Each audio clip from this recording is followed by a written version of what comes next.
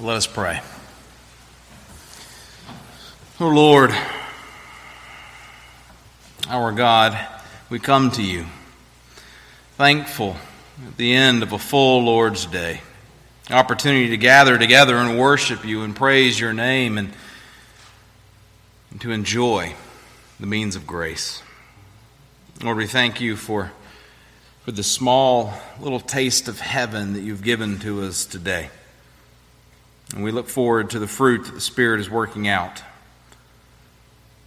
And we ask that as you work it in us for our benefit and the benefit of your church, that you would do all for your glory. In Jesus' name we pray. Amen. I invite you to turn in your Bibles to Luke chapter 24. We're going to be looking at verses 36 through 49 this evening. Lord willing, next Sunday evening we will gather together, and it will be the final concluding sermon in this sermon series as we moved our way through the gospel according to Luke. It's been, at that time, will be over 130 sermons, moving our way through well over 2 years.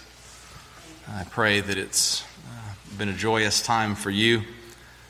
I'm thankful for the many opportunities of study and wrestling in prayer with the Lord, moving through this gospel.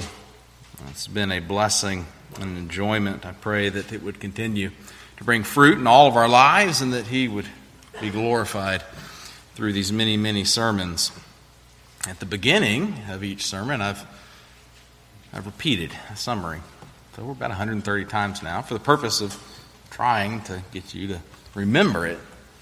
And as we approach the last two sermons, I think it'd be wise, instead of simply just repeating it, letting you see where it came from.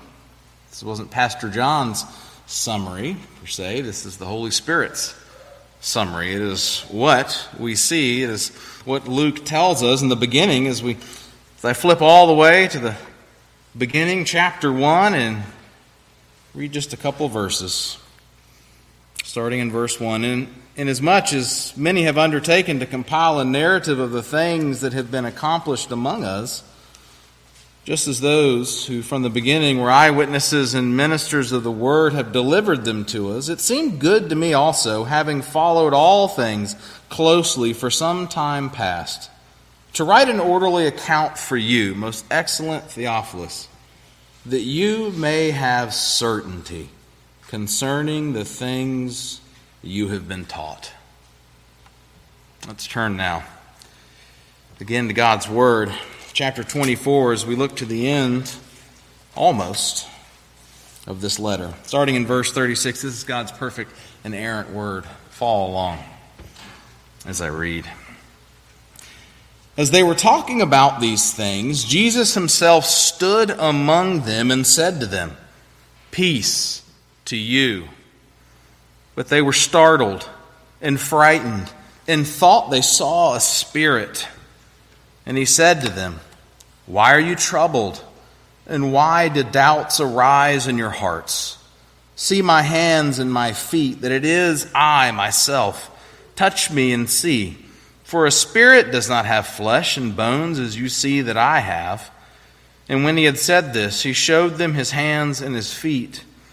And while they still disbelieved for joy and were marveling, he said to them, "Have you anything to eat?" They gave him a piece of broiled fish, and he took it and ate before them. And he said to them, "These are my words that I spoke to you while I was still with you, that everything written about me in the law of Moses and the prophets and the Psalms must be fulfilled."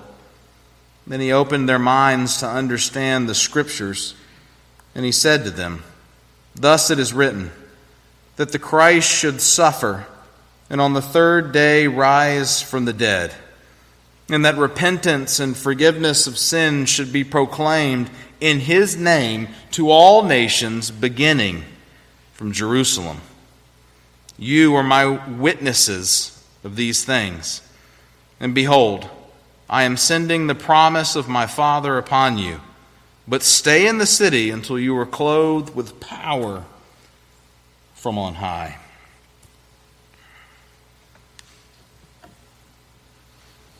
If you were to come up with a top 5, maybe we'll expand it out, a top 10 things, moments, situations that terrify you. And I'll broaden it out. Perhaps they no longer terrify you, no longer you're fearful. Maybe just as a child, it was something that scared you. Perhaps maybe the children's list maybe would look similar to the adults, perhaps different. Maybe some of the children wouldn't have some of the things that adults see as perhaps terrifying. But there is one I bet's on everybody's list. At least when you were a child, it was on your list. Maybe not top 5, but hopefully top 10.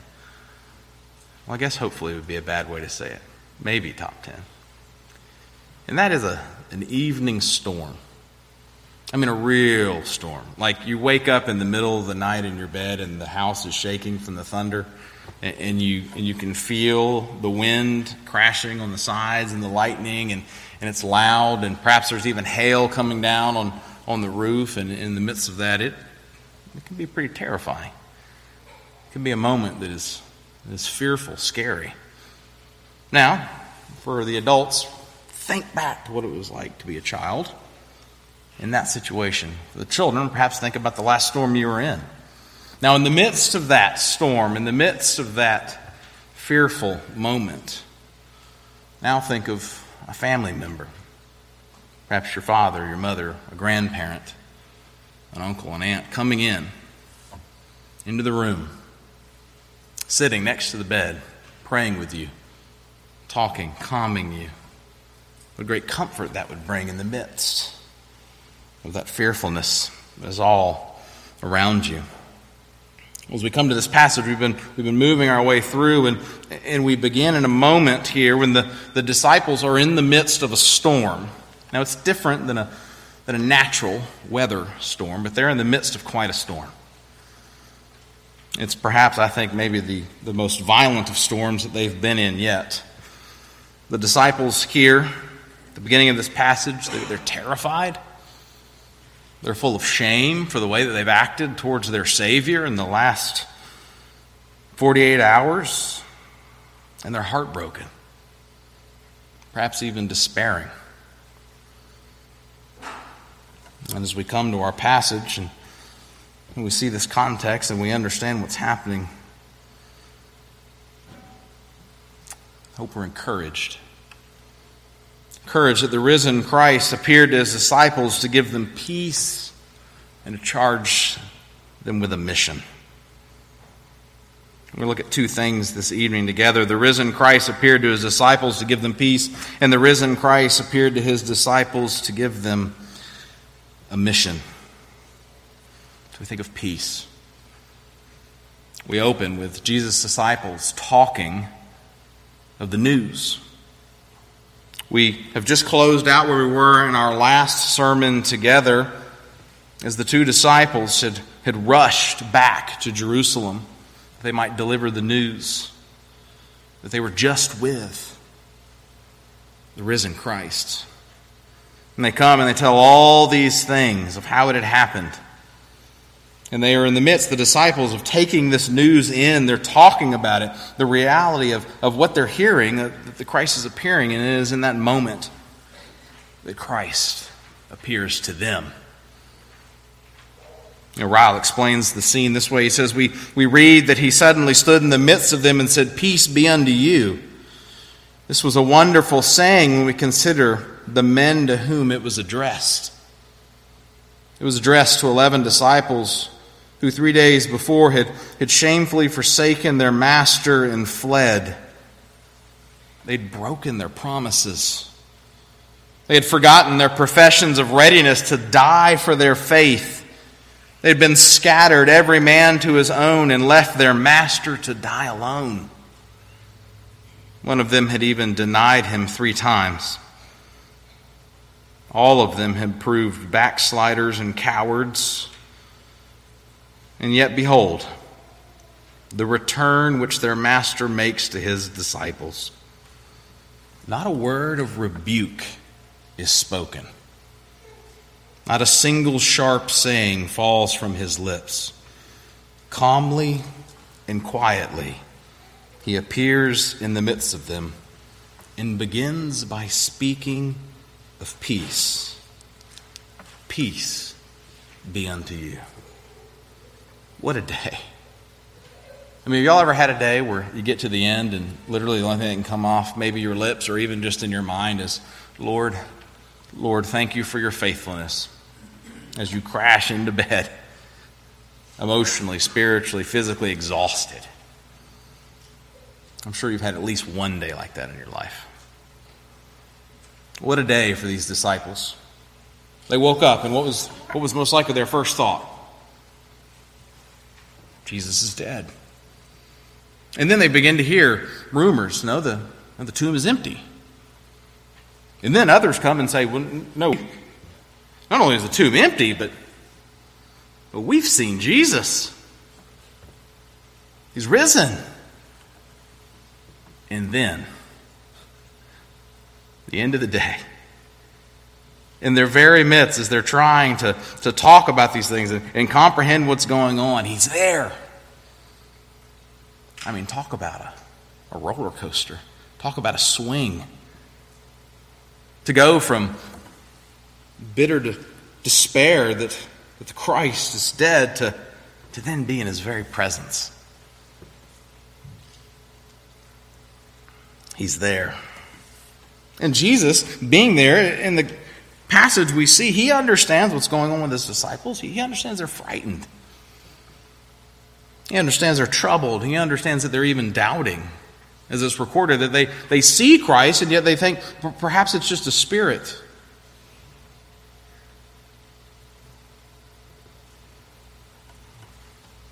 And Jesus shows great love and patience to his disciples as he explains the peace that he brings as he proclaims it. So there's a few things that are happening that we shouldn't miss. I mean, they are thinking, they're doubting, they're troubled in their very hearts and minds, to the extent that Christ knows that they think that perhaps he's a spirit or a ghost. And so he says, no, look at my wounds that are healed, these scars, my flesh and blood. Do you have something to eat? He's showing them. No, I'm not just some phantom. I am the risen Christ here before you. As we'll get into in a few moments, just as all of my word has proclaimed what happened. I have been preparing you and the people for. And he does this, but also he goes in great love and patience to tenderly explain to them this peace that he brings. Now, we don't want to miss this thing.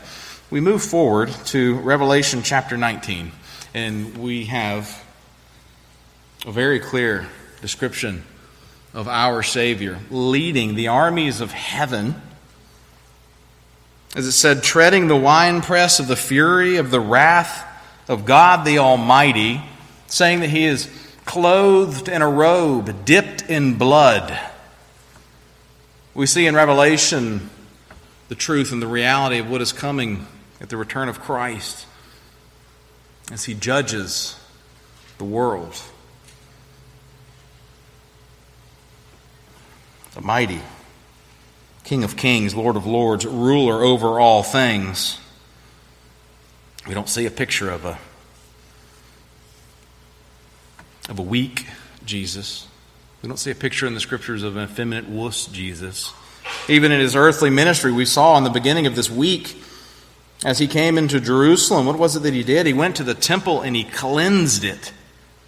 He emptied it of all of the perversion of the worship that was going on, the things that had been done by men seeking to profit and to push out the true worship. He cleansed his Father's house, the temple, with righteous anger. We saw throughout Luke, and you see it in the other gospel accounts, as Christ encounters the religious self-righteous, he does not cower from them, but he brings the truth to bear. And with his words, he cuts them to the heart as he calls them to repentance and to faith. This is not a coward. This is not a weak man. Yet we don't want to make the mistake either that he's a cruel tyrant. But what we see what real power is. We see our Savior who loves his people with a love beyond our comprehension. We see him fulfilling again a messianic prophecy from Isaiah that explains to us, shows us, helps us, reveals to us a little bit of the demeanor of who Christ is. We turn to Isaiah 42 and verses 1 through 4, we see this. Behold, my servant whom I uphold, my chosen in whom my soul delights. I have put my spirit upon him. He will bring forth justice to the nations. He will not cry aloud or lift up his voice or make it heard in the street. A bruised reed he will not break, and a faintly burning wick he will not quench. He will faithfully bring forth justice. He will not grow faint or be discouraged till he has established justice in the earth, and the coastlands wait for his law.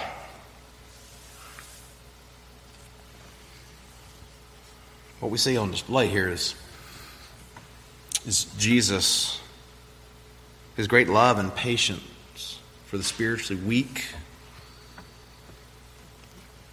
the disheartened, the fearful, those who are brokenhearted, in great need of comfort. You can imagine at this moment the wavering of even the faith of these disciples. And like the bruised reed and faint wick, the disciples are safe in the hands of Christ. Christ does not come in and extinguish the barely burning wick of faith that these men have as they're holding on and terrified. They're already bruised. He does not come and break them. But instead, we see our Savior treat his disciples the same way he treats you, dear saint, as he cares with his infinite love for his people. As we can go to him knowing he will not crush us, but he will care for us, tending to our needs, for he is the good shepherd.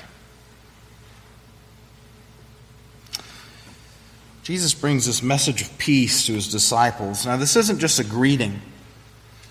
He didn't appear in the room amongst them, and it isn't just, hello, it's great to see you guys. This isn't just the first century version of that. This isn't a Jewish version of, hey, y'all.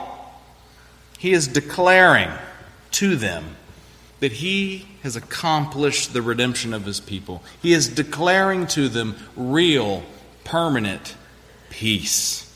Peace with God. It is theirs. It is done. It is no longer something looking forward to, hoping and trusting will happen, that the Messiah will accomplish. He has done it. And he comes proclaiming it to him, peace, peace to you. As he calms them in the midst of their frightened and terrified state, as they're troubled in heart, their doubts are arising.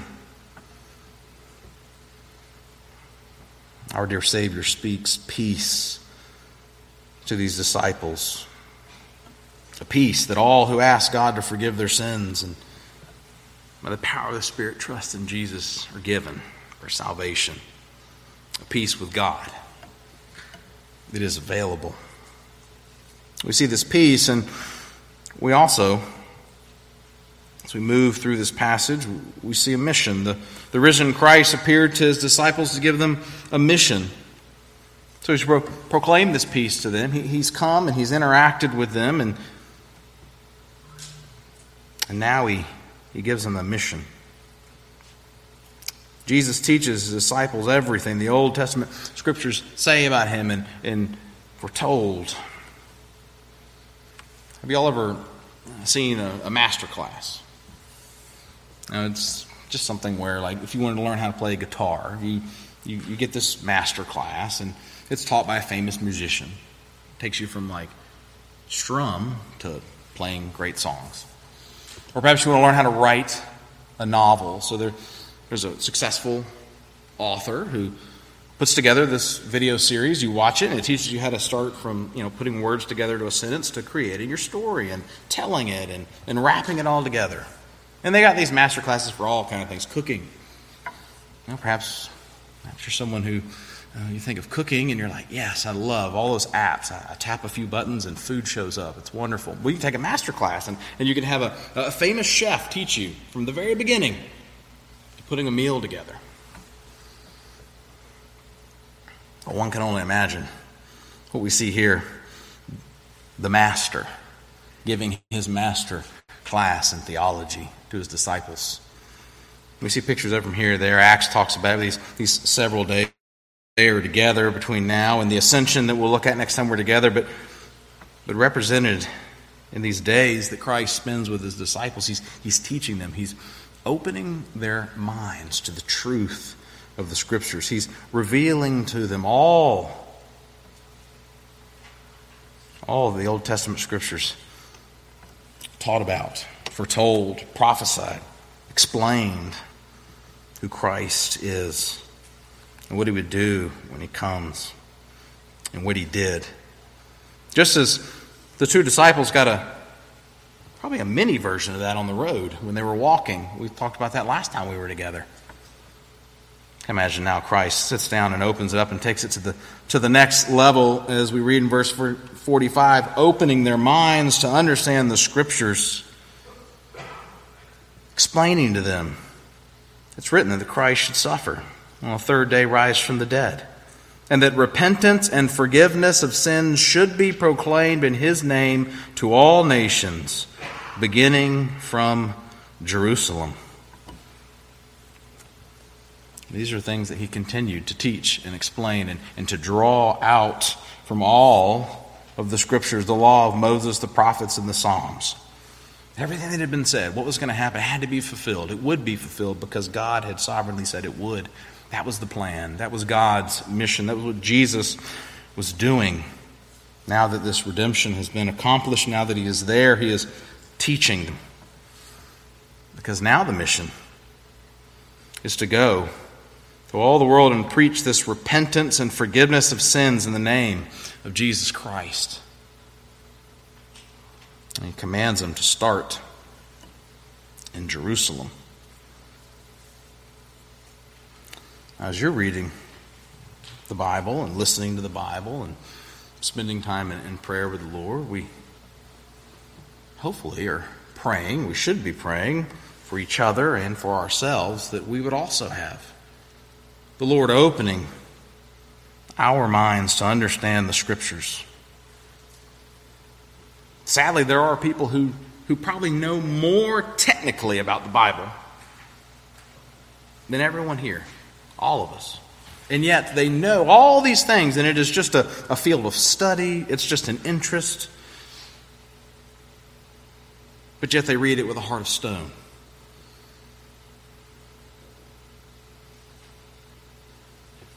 They have not been given a new life. The Spirit has not opened their mind to the great truth so that when they read God's Word and they spend time in prayer, they're fellowshipping with their Savior.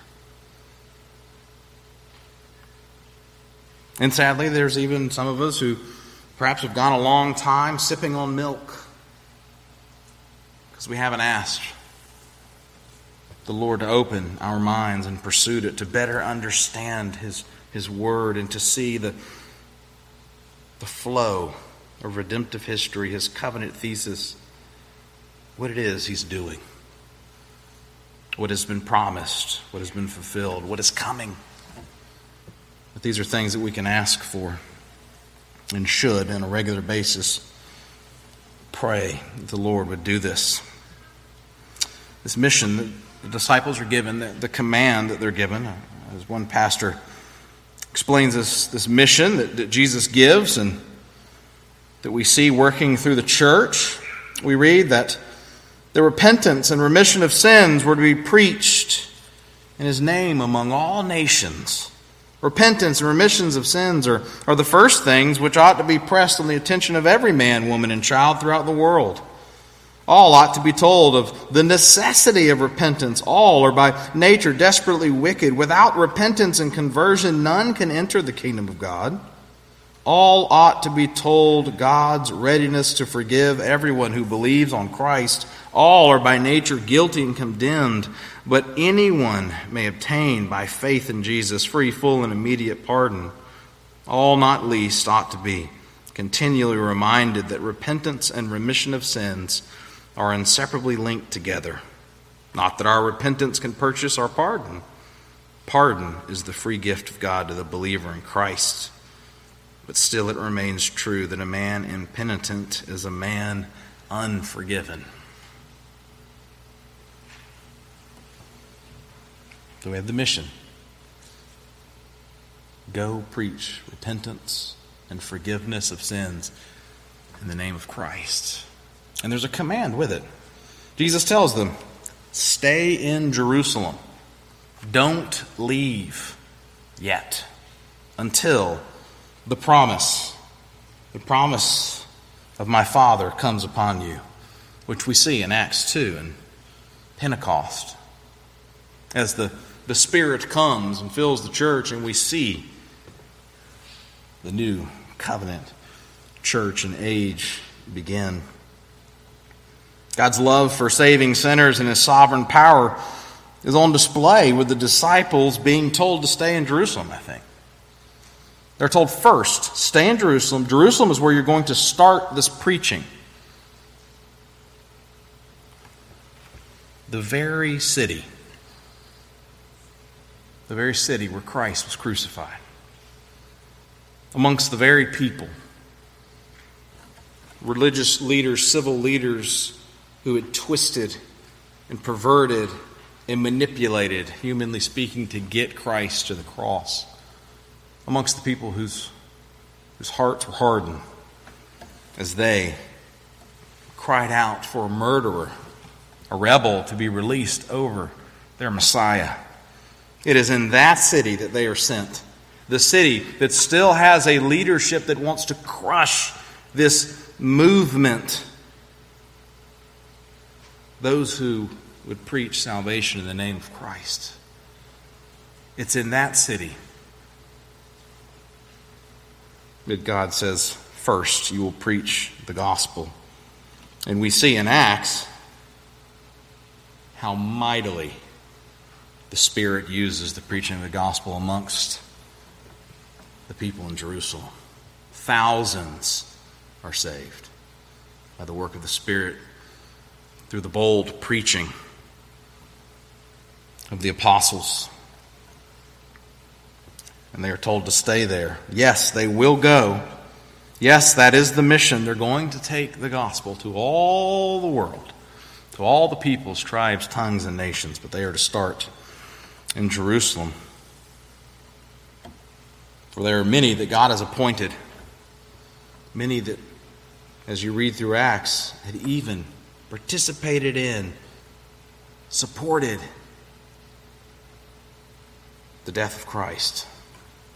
The Spirit would give them hearts new, living, crying out to the very Savior that just months or weeks or days before they had hated, now they love and serve. His power is on display. His love to save sinners is on display. We see in the Synoptic Gospels, filling out this mission a little bit, it's preach the gospel to the world, baptize those whom the Spirit saves, bring them to the church, they might be equipped as disciples, and then repeat. Disciples who are equipped are then salt and light. The Spirit uses them to transform the world, driven by the bold gospel preaching of the church. Taking this message of repentance and faith in Christ, witnessing the Lord Jesus Christ to every person who breathes. By God's grace, may we always keep this mission the mission, and may we do this mission and continue to. May the Lord bless it. The risen Christ appeared to his disciples to give them peace, charge them with a mission. Let's pray. Oh Lord, we thank you for your goodness and your grace, and we ask that you would allow us to continue to enjoy the peace that our Savior, Lord Jesus Christ, has earned for his people. Peace with you. Lord, we're thankful that our sins have been taken and cast as far as the east is from the west, and that because of Christ we've been forgiven. Lord, we're thankful that you have granted to your church the glorious mission to share the gospel with all. Lord, use us. Use us. In Jesus' name we pray. Amen.